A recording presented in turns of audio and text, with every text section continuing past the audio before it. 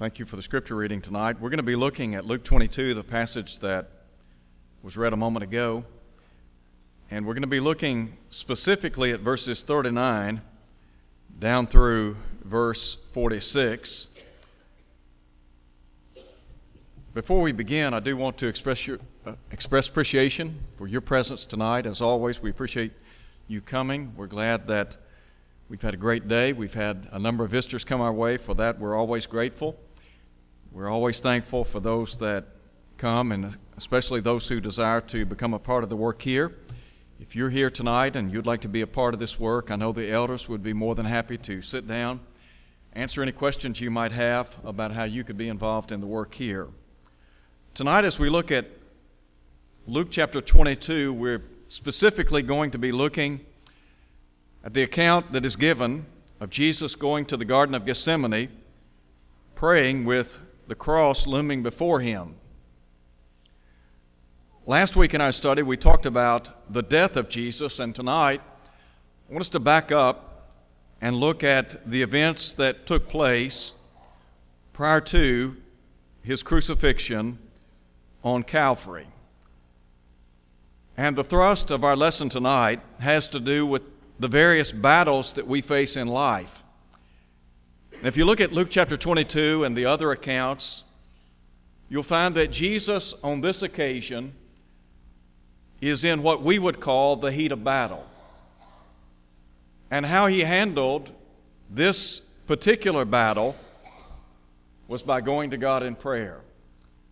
And so what I want to suggest to us tonight is that the way we face the battles of life ought to be on our knees in prayer to God. I want to begin tonight by first of all talking about the decision that was made by Jesus to pray about the cross.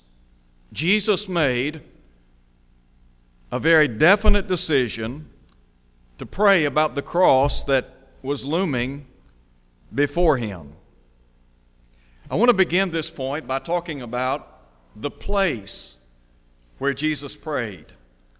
Luke tells us in verse 39 that coming out, that Jesus went to the Mount of Olives as he was accustomed. The Mount of Olives was located not far from Gethsemane. As a matter of fact, Gethsemane being located on the western side of the Mount of Olives.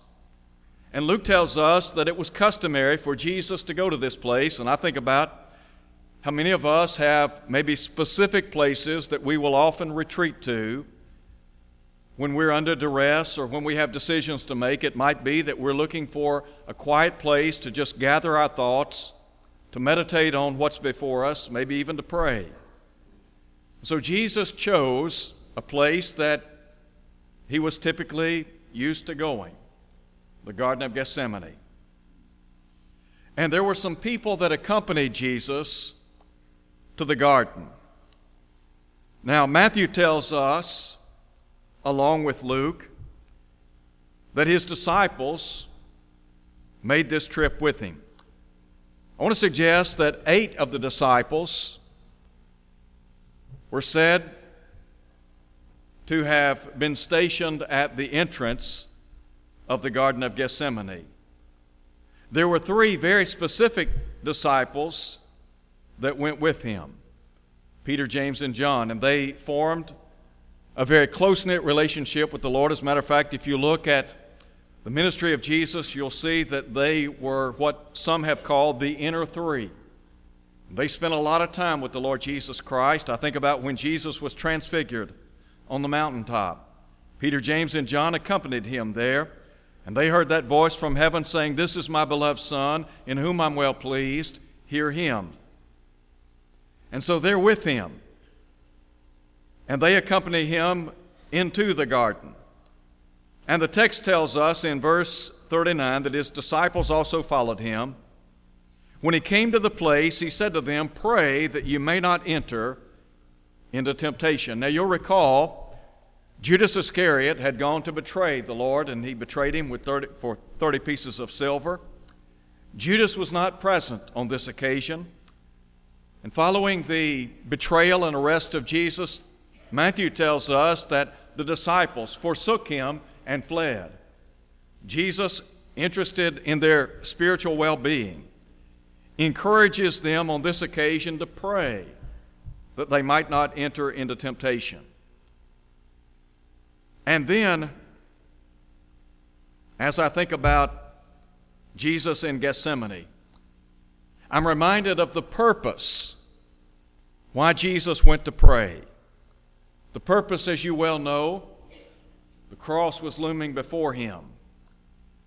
And quite frankly, I'm not sure that I can understand everything that was racing through the mind of Jesus on this occasion. As a matter of fact, I know I can't. It's difficult for me to wrap my head around the fact that here is Jesus, the Son of God. He's about to offer himself as that sacrificial lamb, the Lamb of God for the sins of the world. And by the way, that was the very purpose that he came into the world. You remember John the Baptist, who was the forerunner to Jesus, upon seeing him on one occasion said, "Behold the Lamb of God that taketh away the sin of the world." Jesus was the just dying for the unjust. And as Peter said, the purpose was to bring us to God, that he being put to death in the flesh, but made alive by the Spirit. Paul said, him who knew no sin, he became sin on our behalf, that we might become the righteousness of God in him. So you have to understand that Jesus is praying in the shadow of the cross. His mind is heavy. As a matter of fact, he is deeply disturbed at this hour. Back in John chapter 12, Jesus had asked the question, "What shall I say? Father, save me from this hour." But he said, "For this purpose I came to this hour." During the ministry of Jesus, he had often talked about how his purpose, his intent was to fulfill the will of God in heaven. And so here he is in the shadow of the cross praying before God the Father. Verse 41 tells us that when Jesus was withdrawn from them about a stone's throw, he knelt down and prayed. And so, at the very onset, he makes the decision to pray about the cross.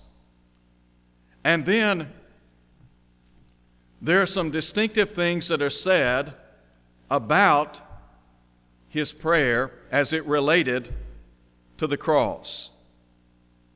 First of all, let me share with you the sorrow that Jesus was experiencing. Turn back very quickly and look at Matthew's account in chapter 26. In Matthew chapter 26,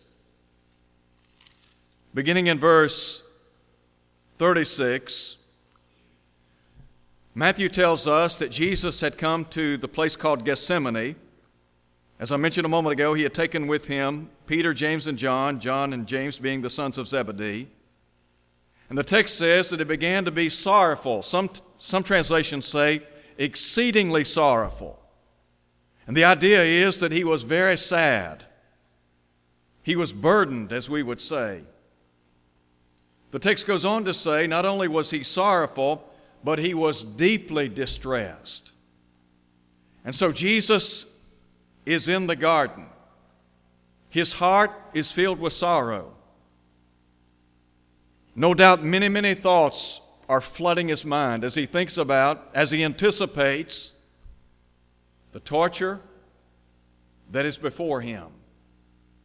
Now, as I said a moment ago, it's difficult for me to wrap my mind around all the things that are going on at this hour. Particularly as I think about Jesus was fully man and fully God. And so you have this God-man praying in the Garden of Gethsemane, and from the human vantage point, you understand the sorrow, the distress, the grief that is before him. But note, if you would, his supplication to the Father. He said, "Father, if it is your will, remove this cup from me." Think now about Jesus praying. The cup of suffering is before him. A little bit later, Luke, as well as the other writers, will very graphically talk about his arrest, his trial, which was nothing short of mockery, the inhumane treatment that Jesus received, the scourge, the crown of thorns that was platted and placed upon his head, the slapping, the mocking, and then the crucifixion. And Jesus hanging upon that cross, trying to breathe and dying for the sins of the human family. So Jesus here says, Father, if it is your will, remove this cup from me. Now, God had a plan in place before he ever made man. Peter said that Jesus was foreordained before the world began.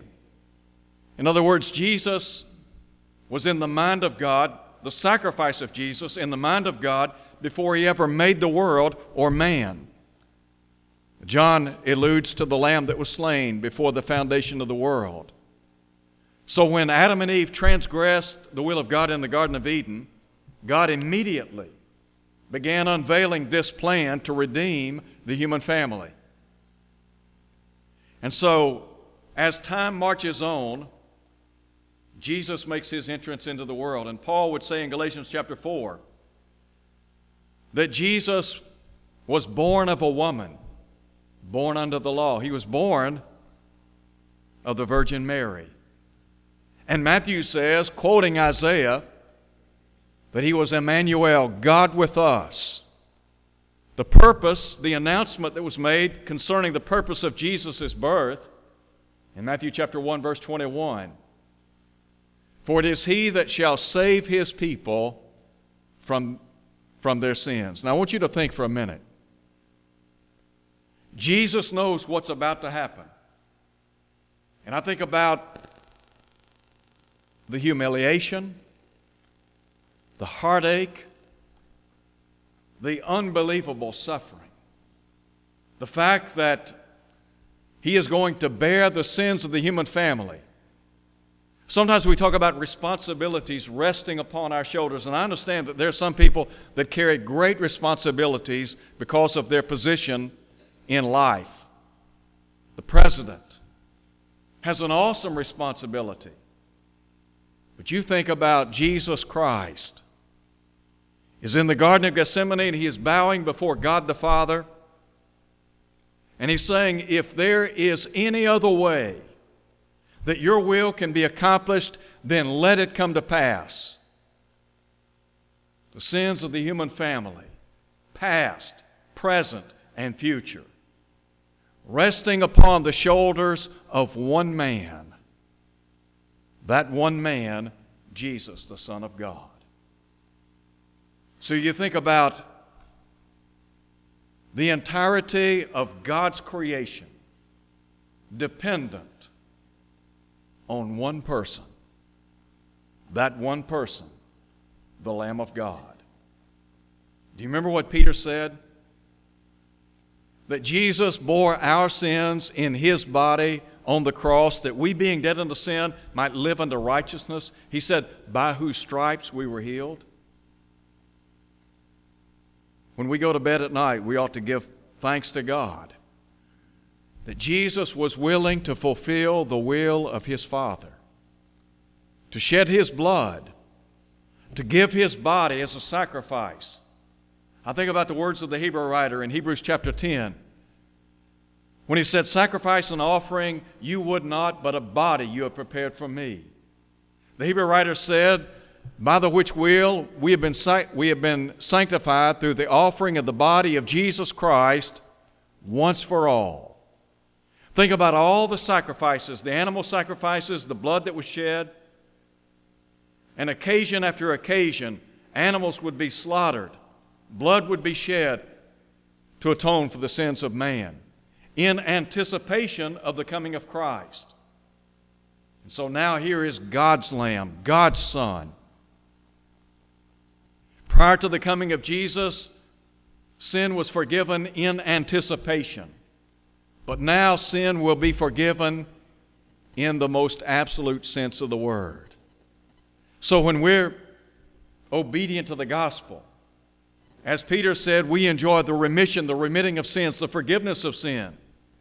Paul said we enjoy the washing away of sin in Acts chapter 22, verse 16. All of that dependent on the blood of Jesus. That's why Peter said we've been redeemed not by corruptible things such as silver and gold, but by the precious blood of Christ, as of a lamb, without spot and without blemish. No wonder Paul would say that it's in Him that we have redemption through His blood, the forgiveness of sins according to the riches of His grace. You think about the grace of God. The fact that God in heaven drew up this plan. He was the architect of it. And God in heaven thought enough of His creation to devise a plan, and that plan included His only Son. And so Paul could say in Romans chapter 8 that God spared not His own Son, but freely gave Him up for us all. That's sacrifice. And that speaks to us about the love of God, the grace of God, and the mercy of God. No wonder Paul said, to the praise of the glory of His grace, when we've been made accepted in the beloved. And then note, if you would, the submission of Jesus. The text tells us in verse 42 that Jesus prayed, Father, if it is your will, remove this cup from me. I would point out that 3 times Jesus uttered these sentiments. If it's your will, let this cup pass from me. But He qualified it with this important statement. Not my will, but yours be done. The most difficult part of prayer is submitting to the will of God, isn't it? Willingly acknowledging that God is in control. You know, John said in 1 John chapter 5, this is the confidence that we have in Him, that if we ask anything according to His will, what does He do? He hears us. And so, Jesus is submissive to the will of Almighty God. What was God's will? That He die for the sins of the human family? Was there any other way that the will of God, the redemptive plan, could be accomplished? The answer was no. I think there's a lesson there for us. We talk about prayer. And we think about all of the prayers that we offer to God, and sometimes God says yes, doesn't He? Sometimes God in His infinite wisdom says no. Sometimes God says, you know what, you need to wait. You're not ready. When Jesus prayed to the Father, how did He respond? The Hebrew writer said, who in the days of His flesh offered up prayers and supplications with strong crying and tears unto Him who is able to save him from death. And the Bible says He was heard. How did God the Father respond to Jesus? You know what He said? There's no other way. God in heaven said no to His own Son. So if God in heaven could say no to His Son, what should that say to us when God says no to us? There's a third thing I want you to see in our study, and that has to do with the distress of Jesus as He prayed about the cross. And first I want to call attention to the agony of Jesus. In verse 43, of course, the text tells us that Jesus was strengthened by an angel from heaven. And I think that enlightens us to the emotional, mental, and physical duress that Jesus was under. In verse 44, the Bible says, and being in agony,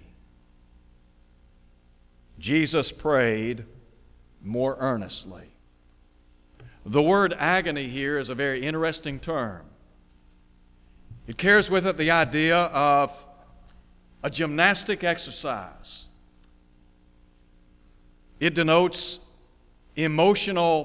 severe emotional, mental strain. Let me ask you this question. Have you ever been battling something in life? Maybe some type of sickness. Maybe it has to do with some type of financial problem that you've experienced or are undergoing. Maybe it has to do with your job. Maybe it has to do with a classmate. Maybe it has to do with how you're dealing with temptation and the pressures of life. But all of us are faced with battles on a daily basis. Sometimes those battles are raging. And I think about there are times in life when we are struggling mentally. It's like a gymnast exercising, exerting himself or exerting herself. And that's the picture here. Jesus is under extreme duress. And he's battling because the cross is before him. But I want you to know how he battles. How he battles is characteristic of Jesus. I said a moment ago, back in verse 39, that Jesus was accustomed to going to the Mount of Olives, to the Garden of Gethsemane. He would often retreat there. And you think about how Jesus lived. Jesus died just like he lived. You know how that was? In prayer. How did he face this enormous battle? Here he is going to the cross, and he's got the weight of the world on his shoulders. There is no one, absolutely no one, past, present, or future, that will ever bear the responsibility resting on the shoulders of God's only Son. And so here is Jesus. He is bowing in the Garden of Gethsemane, and he's praying to God. And you can just imagine the intense struggle, the mental anguish. As Luke said, being in agony, he prays more earnestly. Jesus often prayed in life. Go back and look at what the record says about his life. In Mark chapter 1, verse 31, Mark tells us that Jesus, on one occasion, arose very early in the morning. He went out to a solitary place, and there he prayed. In Luke chapter 5 and about verse 16, the Bible talks about how Jesus often withdrew to the wilderness for the purpose of praying. In Luke chapter 6, before he designated 12 men to serve as apostles, special ambassadors, do you know what he did? He spent the night in prayer to God. John chapter 17, you see Jesus again, we talk about bowing with the cross looming before him, praying for all that would believe on him through the words of the apostles, that we might be one, praying for us, that there would be unity among all who believe on him. Prayer was characteristic of the life of Jesus. And so when he faced the battles of life, where did he face them? How did he face them? On his knees. So I would ask you tonight, how should we fight the battles of life? Whatever battle you're in, whatever battle you face in life, I want to encourage you, fight your battle on your knees. The Bible talks about the blessings of prayer. And you think about the opportunities that we have to pray. You see, I think that Jesus was able to accomplish God's will. He was able to achieve God's will because of his willingness to fulfill the will of God and through his willingness to bow in the presence of God and pray. I mentioned a moment ago what Luke tells us in verse 44, that being in agony, he prayed more earnestly.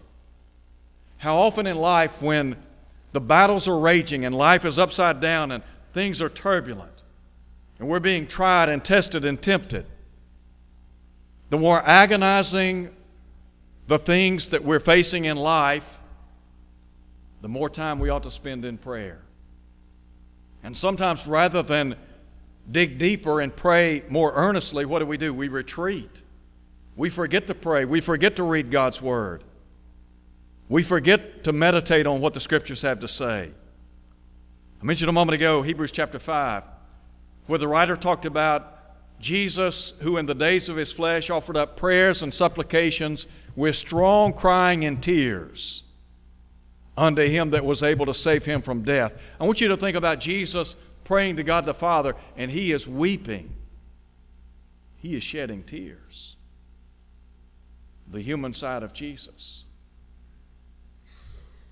When you cry, when tears course your face, when you're upside down and you're fighting a raging battle and you don't know which way to turn and you're praying to God for guidance and direction, does God understand? Does the Lord understand what you're going through? Let me just call attention to a passage. I want you to look at it with me very quickly in Hebrews chapter 4. In Hebrews chapter 4 in verse 10, if you don't have this underlined, I would encourage you to mark it in your Bible. The writer said, "We do not have a high priest who cannot sympathize with our weaknesses, but was in all points tempted as we are, yet without sin." That's what makes Jesus so unique. But note, if you would, what he says. Jesus has the ability to sympathize with our weaknesses.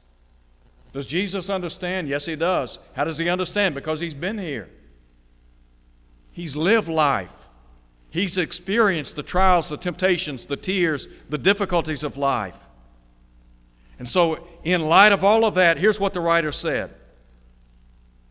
Let us, that's you and me, let us therefore come boldly to the throne of grace. That's prayer. That means when we're fighting the battles of life, what God is saying is you get down on your knees and you offer up prayer. Well, why should we do this? Listen to what he says. That we may obtain mercy and find grace to help in time of need. All of us will face times in life when we need divine help. It may be the case that there have been times in your life, and you can go back in your mind and you can take a mental journey and you can reflect upon those times in your life when you needed God and you needed His help and His guidance and His direction and His comforting hand. And you look back and you reflect upon it and you realize that God got you through. Well, the Hebrew writer is telling us that Jesus Christ is there for us, isn't He? And He can get us through. The Bible tells us when we bow to the Father in prayer that we can expect grace and mercy in time of need. Let me tell you what, that's encouraging. When I think about what Jesus accomplished, the fact that He was willing to go to the cross, the fact that He was willing to bear up and to bear our sins, it's an amazing thought. And so, Luke tells us, and being in agony, he prayed more earnestly. His sweat became like great drops of blood falling down to the ground. When he rose up from prayer and come to his disciples, he found them sleeping from sorrow. Then he said to them, "Why do you sleep? Rise and pray, lest you enter into temptation." Isn't it interesting that he closed by encouraging them to pray? Don't you think that Jesus knows and understands the power of prayer? I would hope and pray that we do. There are an abundance of passages of Scripture that encourage us to pray.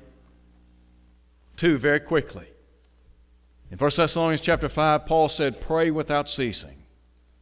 And I really believe that what Paul is saying is that prayer ought to be characteristic of how we live. We ought to face life every day, day in, day out, night and day in prayer. And then there's Colossians chapter 4 in verse 2, where Paul said, "Continue steadfastly in prayer, watching therein with thanksgiving." To be resolute or resolved to have a steadfast demeanor. We're going to pray to God come what may. I close tonight by saying life can be very tough. And quite frankly, life can be cruel. And there are a lot of heartaches and hurts and ills and sorrows and trials and tribulations and tears that we experience here on planet Earth. And quite honestly, I don't have an answer for everything that goes on here on planet Earth. I can go back and I can look at the inception of sin, the introduction of sin into the world, and I can trace the sorrows and the heartaches and the deaths of this world back to that event. But I know this, that as long as we live here on planet Earth, we're going to have battles to face and to fight. And when we fight those battles, we need to fight them on our knees. Would you pray with me? Our Father in heaven, we're grateful for the privilege and the power of prayer, for the many prayers that are answered on our behalf. We're grateful that you have given us an avenue to communicate unto you the feelings of our heart. We ask, Father, that you would give us the wisdom that we need to trust in you and to rely on prayer. In Jesus' name we pray. Amen. If you're here tonight and you're not a Christian, I would encourage you to begin that life tonight. To do what they did on Pentecost Day when Peter said to repent, be baptized in the name of Jesus for the remission of sins. Luke said in verse 41 of chapter 2 that some 3,000 people obeyed the gospel, and God added them to the church. Those who are in the church are among the saved, Ephesians 5:23. It may be that you're here tonight and you're not living as you should. We'd be happy to pray with you and for you. We understand that the Bible tells us that if we confess our sins, He's faithful and just to forgive us, to cleanse us from all unrighteousness. Why not come tonight as we stand and sing?